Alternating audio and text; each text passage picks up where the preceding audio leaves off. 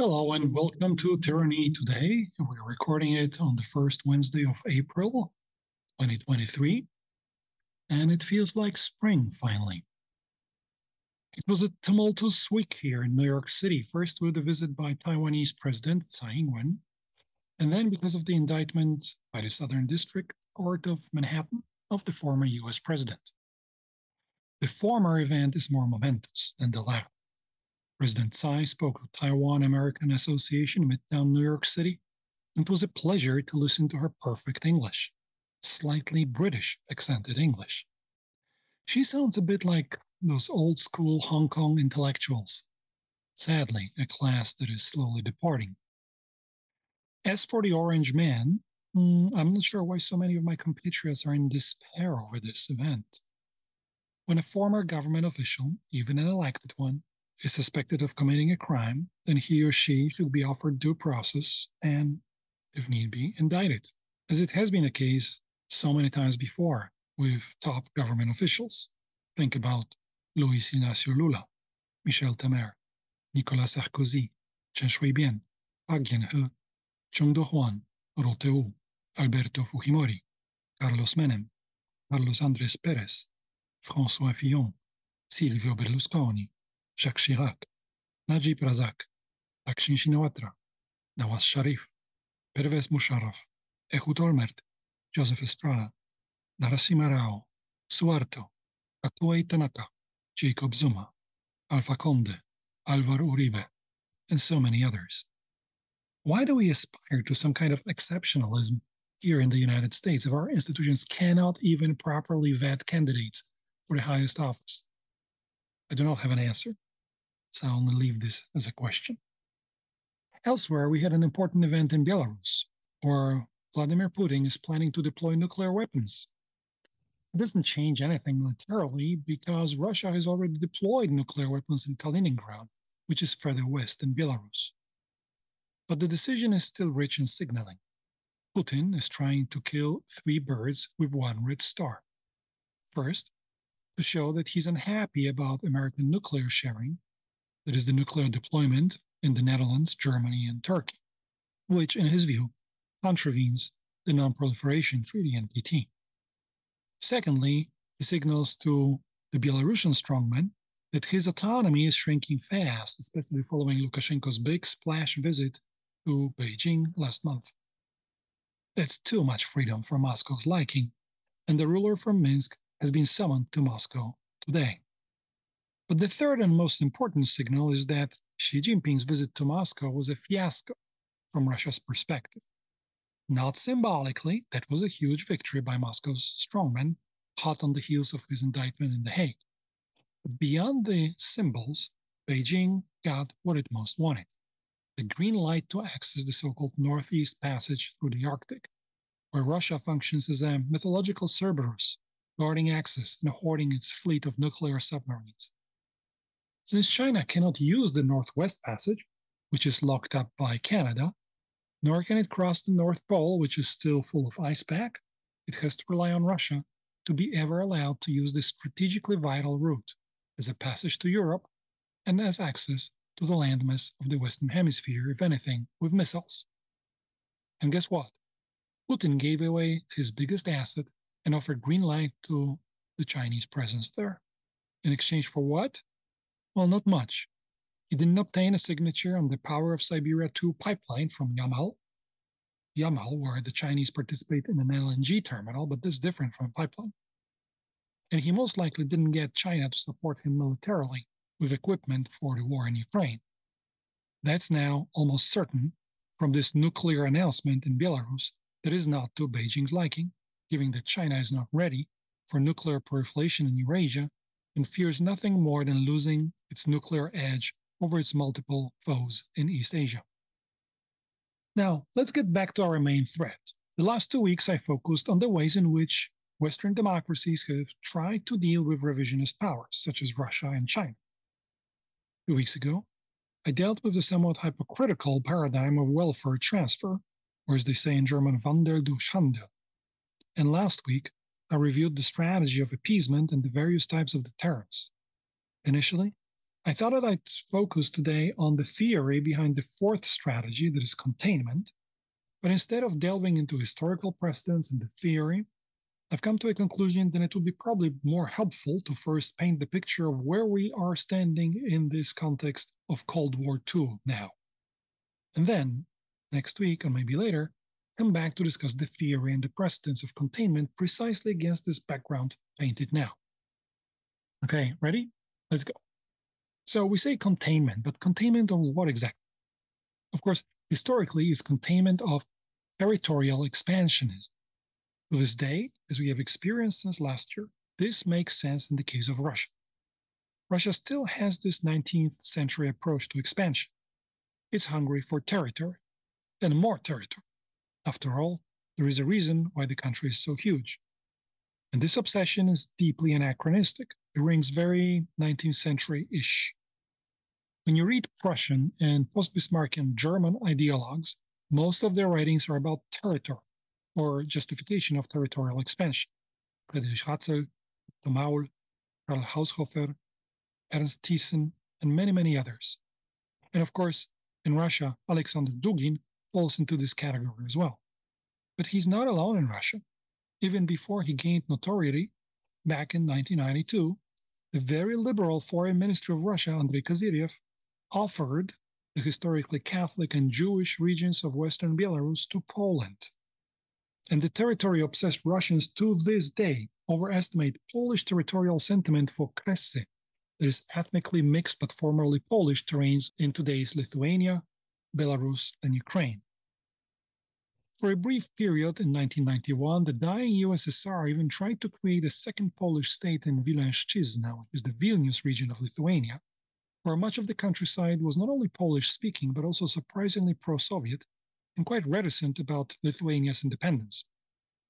And today, Moscow's propaganda is spreading the myth in Russia that Polish troops are fighting in Ukraine because, of course, they are hungry for additional Lebensraum, as Germans once were, and the tiny, tiny suffocating country of Russia is to this day. To sum it up, containment of Russia means exactly what is being done in Ukraine, stopping its tanks. But containing China is a different matter, because China's ambitions are not only territorial, but much, much broader, ideological, economic, and technological. Of course, there is a military aspect to this as well. Much of the Beijing-Moscow bromance is about creating a two-front dilemma for the United States, and that's despite a litany of difficult issues over which the two Eurasian powers remain at odds.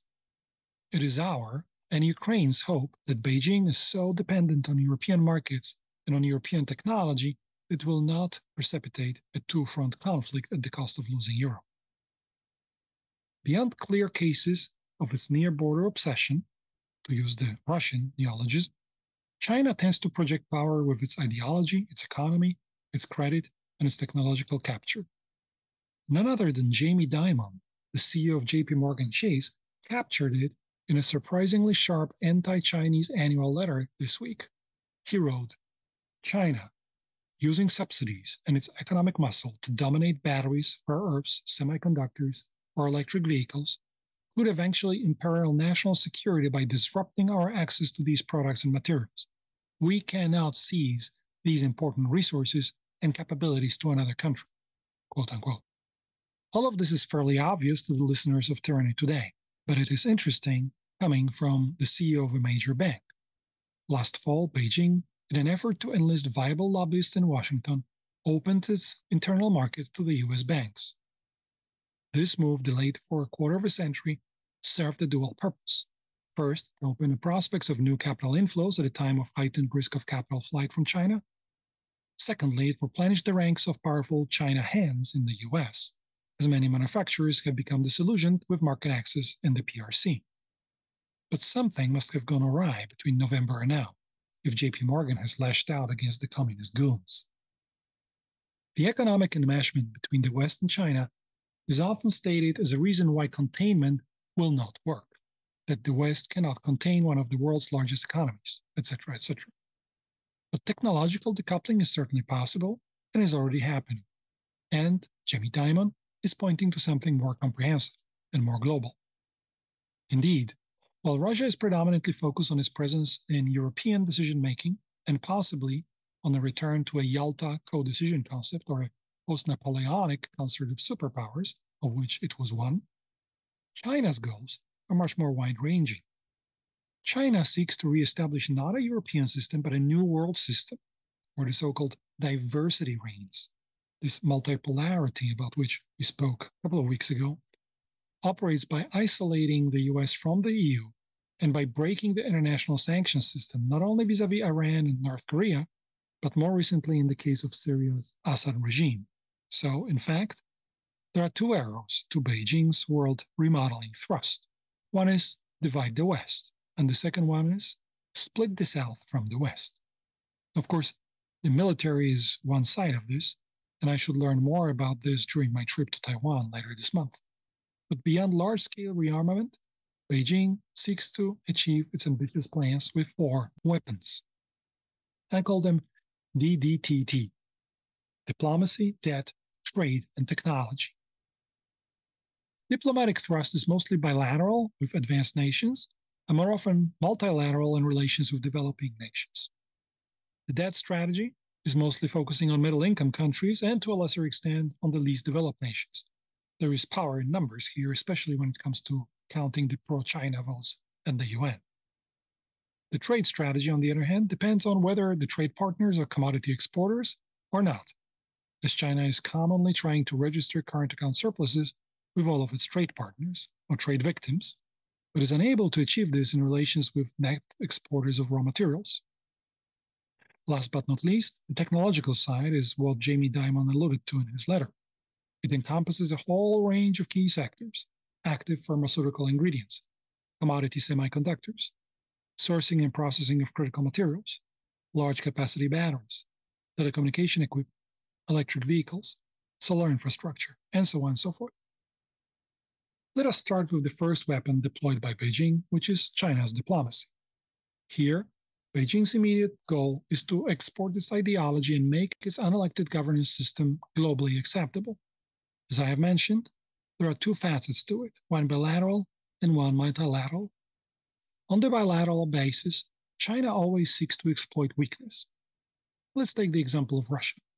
As described in my conclusions from the Xi-Putin meeting in Moscow, China is now exploiting Russia's weakness as the country has been sinking into the Donbass quagmire. What looks on surface as a give and take is really just take and take, with Chinese characteristics. The give, that is, giving Putin face by visiting him in Moscow, cost China nothing other than maybe image problems in Europe. But Xi Jinping clearly thinks that he can take that risk. As mentioned before, China wants Arctic access. It also wants direct access to minerals in Russia, which is a problem because it would undermine the oligarch system, where Oleg Deripaska controls aluminum and nickel, Vladimir Putin controls nickel and palladium, Suleiman Kerimov and Marina Mordashova control gold, Roman Abramovich controls steel and vanadium, Iskander Makhmudov controls copper, zinc, coal, and silver, Alexei Mordashov controls iron ore and steel, and Dmitry Mazepin controls potash. That's the system. Putin would have to do a lot of reshuffling to open some space for the Chinese here, and it is not clear if he has that room of maneuver a year before the elections. But remember, Russia is not negotiating with China in the spirit of give and take. From the Chinese perspective, it's always take and take, as I personally experienced multiple times working there in the 1990s. So, as much as we focus on China's military shipments to Russia, why don't we focus on the other direction, Russia's shipments to China? After all, Russia's armed forces are dented on land, and in terms of surface-to-first missiles maybe, but its navy, its submarine fleet, much of its air force, not to mention the strategic forces, have been barely scratched by the conflict with Ukraine, if at all. And China also wants Russia's submarine technology. It wants 90% enriched uranium for submarine fuel. It wants Russian Kinzhal, hypersonic air-launched ballistic missiles. It wants Russia to stop selling weapons to pesky India and pesky Vietnam. And it wants Russia's reduced role in Central Asia, in particular in Kazakhstan, where Chinese banks are present at Astana International Financial Center. All this long list in exchange for what? For Beijing's continued diplomatic and propaganda backing for Russia worldwide. But while Russia is in a hurry, Beijing has all its time. This is a good position to be in the take-and-take diplomacy. Of course, it's not just Russia. To press its case globally, China operates the largest network of diplomatic missions in the world. Having recently edged out Taiwan from Honduras, the PRC runs 170 embassies or high commissions, several more than the US. It also has a record number of nearly 200 consulates, more than France and Turkey, which are respectively number 2 and 3 countries in this ranking.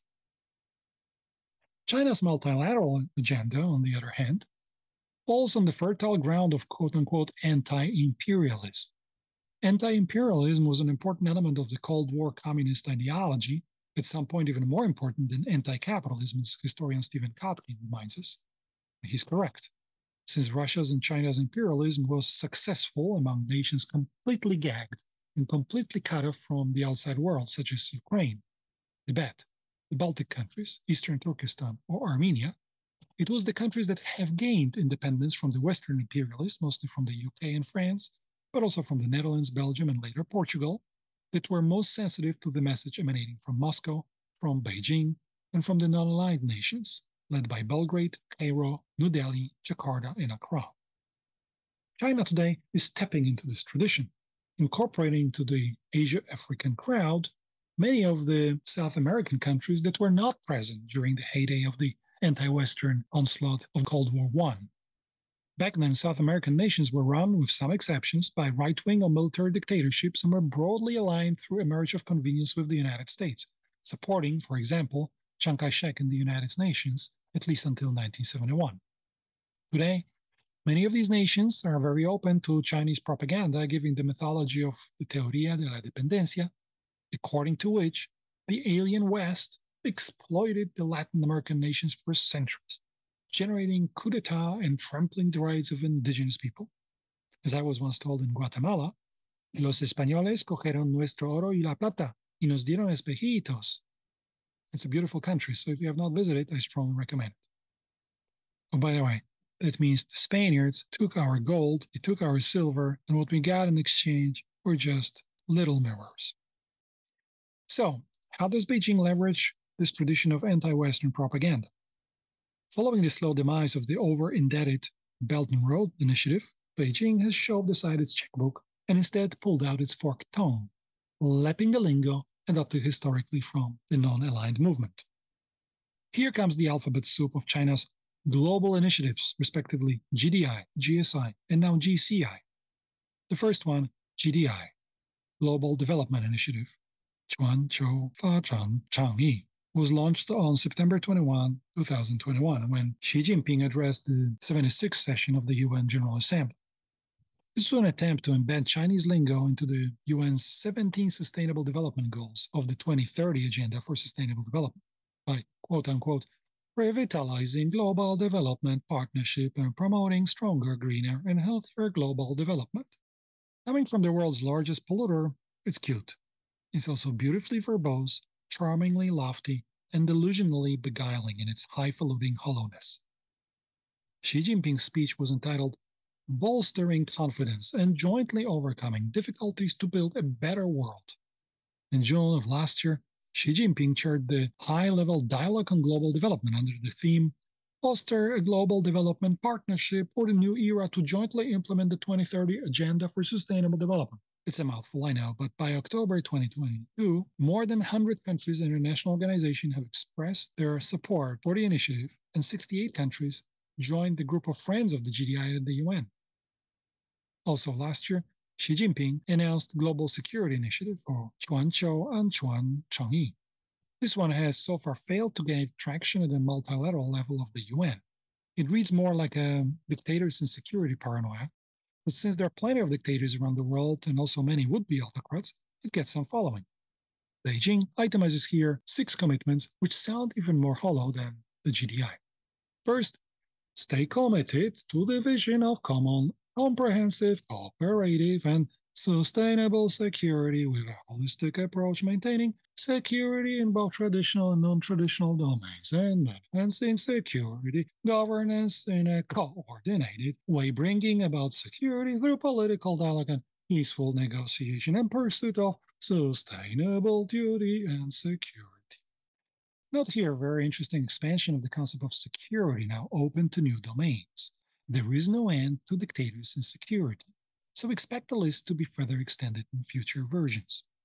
The same stilted Leninist language continues in point 2, which says, stay committed to respecting the sovereignty and territorial integrity of all countries, sovereign equality and non-interference in international affairs are basic principles of international law and most fundamental norms governing contemporary international relations.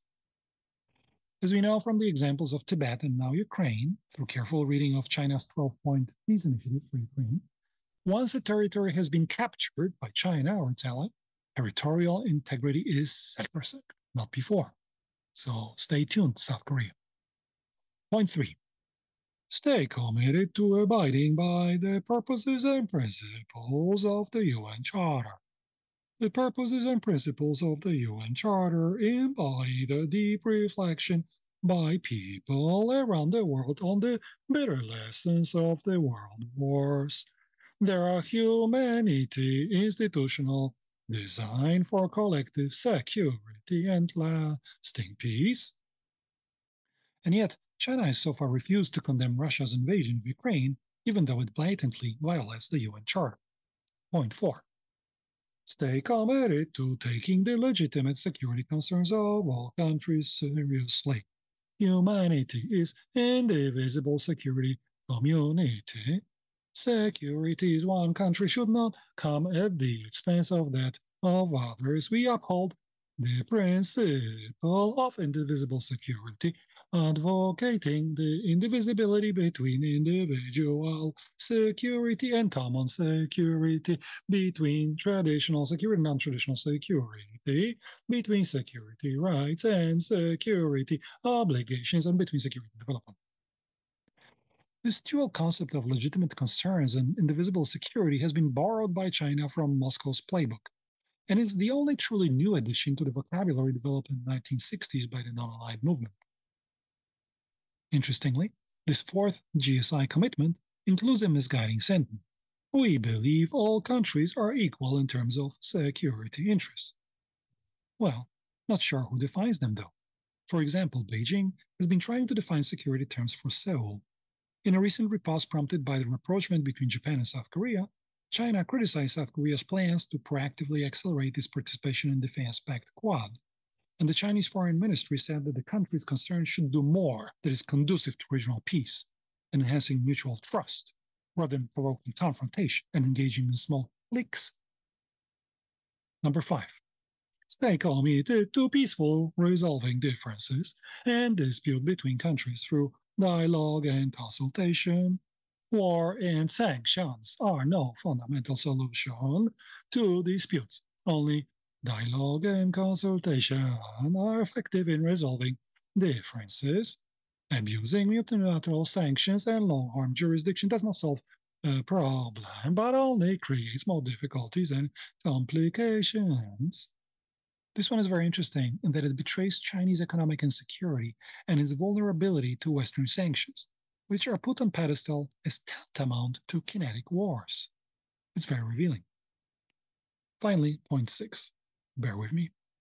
Stay committed to maintaining security in both traditional and non-traditional domains. In today's world, both the intention and extension of security are broadening. Security is more interconnected, transnational, and intertwined. Again, return to this question that threats to dictatorships could emerge anywhere, at any time, and we have to be vigilant. It's a curiously globalist, almost Trotskyist idea. The reason for this GSI is that Beijing's sense of insecurity is real. Some Chinese analysts genuinely fear that the Ukraine war was provoked by the West to finish off Russia, and that once Russia is defeated, China will be next. Hence Beijing's commitment to Russia, but a commitment that carries a very high price tag, as we have seen before. Interestingly, among the GSI implementation ideas, CRC itemizes geographic areas of interest, and these appear in the apparent hierarchical order. First, ASEAN. ASEAN, which is loaded for ASEAN way of consensus building, including non-traditional security areas, The capture of ASEAN has been a long-standing objective of Beijing, and Jakarta's recent pro-Chinese tilt, unseen since the late Sukarno era, is a good testimony to this. It's also very threatening to Southwest Pacific and to Australia in particular. So ASEAN first. Second, the Middle East. The Middle East, quote unquote, including advocating mutual respect, upholding equity and justice, establish a new security framework in the Middle East with the support of the League of Arab States.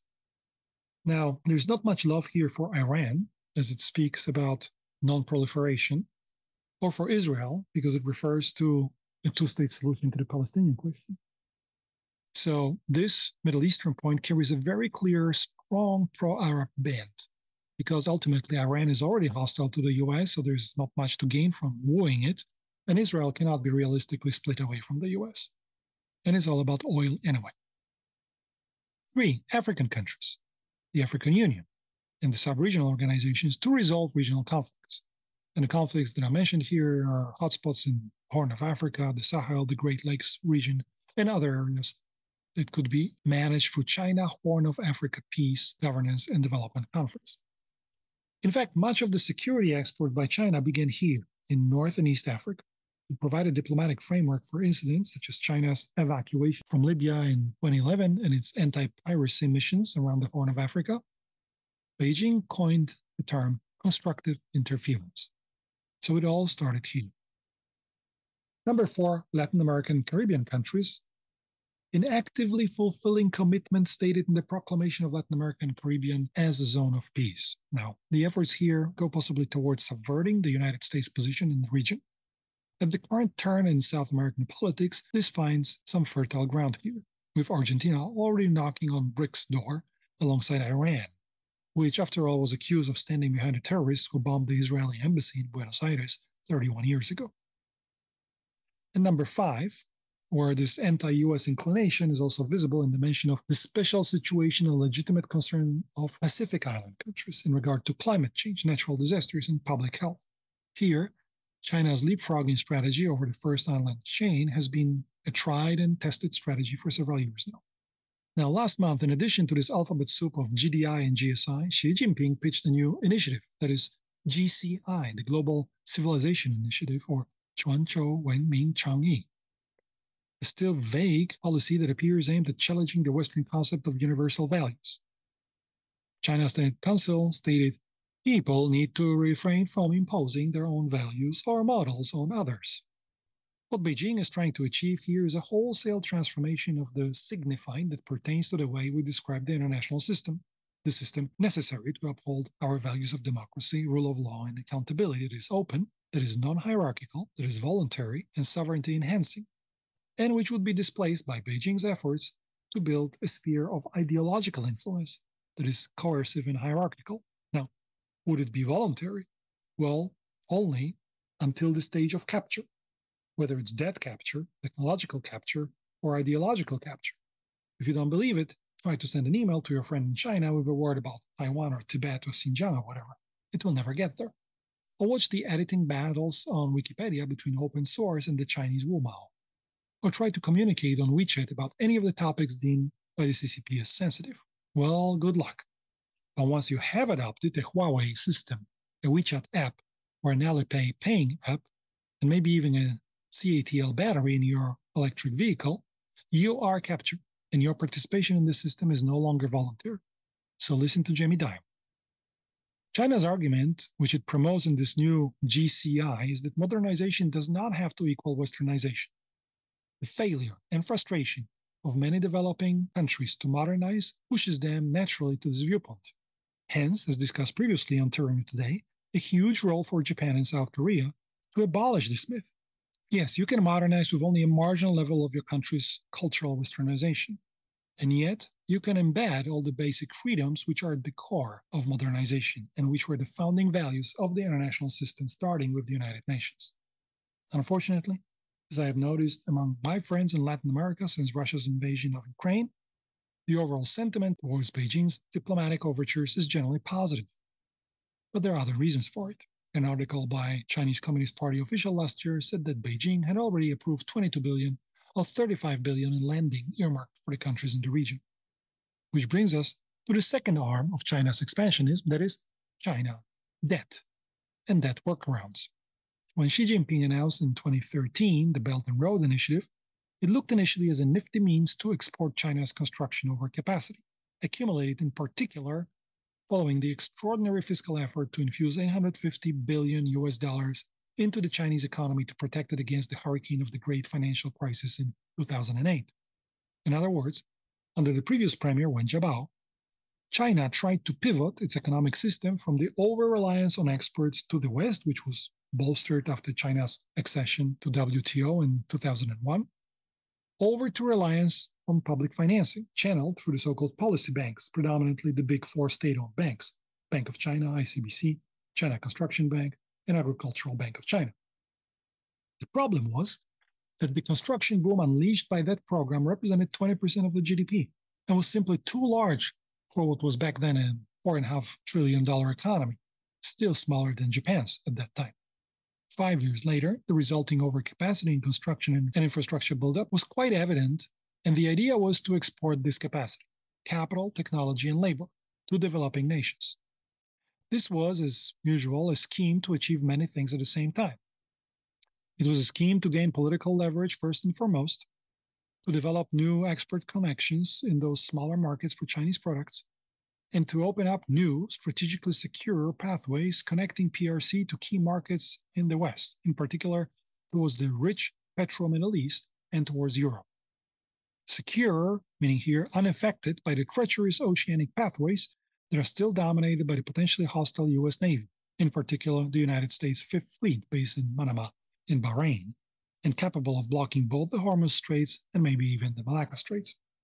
Of course, the recipients of all this construction largesse could not fund such humongous infrastructure projects, whether hydroelectric, road, rail transportation, or ports.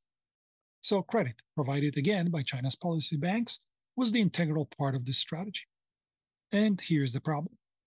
When at the depth of the global financial crisis I visited some policy banks in Beijing, I was stunned by the missing feature in their lending policies, a complete lack of risk management capability.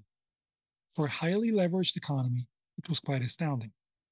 Maybe that's what explains the term policy banks. They simply executed policy, whether directed by SPC, that is the State Planning Commission, back in the 1990s, or later by NDRC, National Development and Reform Commission. This is directed lending, but one thing is to direct lending to privileged projects inside the country, as was the case throughout the 1990s and later intensified post-2008, and quite another to provide credit overseas to non-credit-worthy partners that typically find it difficult to clinch credit lines from the IMF and from the Western commercial banks. It's much, much tougher if you have insufficient risk management capability. It's now 10 years since the advent of this policy. So what happened since then? Some useful projects were built, many others were completely wasted, as the famed hydroelectric dam in Ecuador, built on the slope of an active volcano, or an equally infamous road to nowhere in mountainous Montenegro. Altogether, some 591 billion worth of construction projects and 371 billion in other investments were deployed. Of course, the objective number one was achieved, political leverage. And indeed, many of China's state-owned construction firms maintained full order books and employment, as Chinese workers were routinely employed at these projects from Central Asia to South Asia to West Africa. But influence ebbs and flows while projects are eventually finalized, and the other enduring legacy of this spending binge is debt. China routinely helped finance the projects executed by its own state-owned companies with debt and interest rates set at commercial levels, on average 3.5%. By comparison, Japanese lending is done on a concessional basis of about 0.5%. And you're either a policy lender or a loan shark. Communist China has tried to be both. The outbound credit peaked in 2015 at 57 billion, and then shrank to a mere 3 billion last year, when net flows reversed from interest paid on the investment. But the inevitable inability of debtors to repay the credit lines has now put Chinese lenders at jeopardy. And, as Carmen Reinhardt recently revealed in a fascinating paper she co-authored with several others, China is now frantically trying to bail out the borrowers and save its own banks. The trouble is that, priced at 5%, the cost of these short-term bailouts is even higher than the original debt. This is more than twice what IMF charges for a workaround. China's reluctance to engineer a long-term solution to the plight of the deeply indebted recipients puts in jeopardy the entire global lending system to developing nations. Historically, the private Paris Club would work on deal restructuring and, over decades, accumulate much experience in doing just that, sometimes with a political subtext.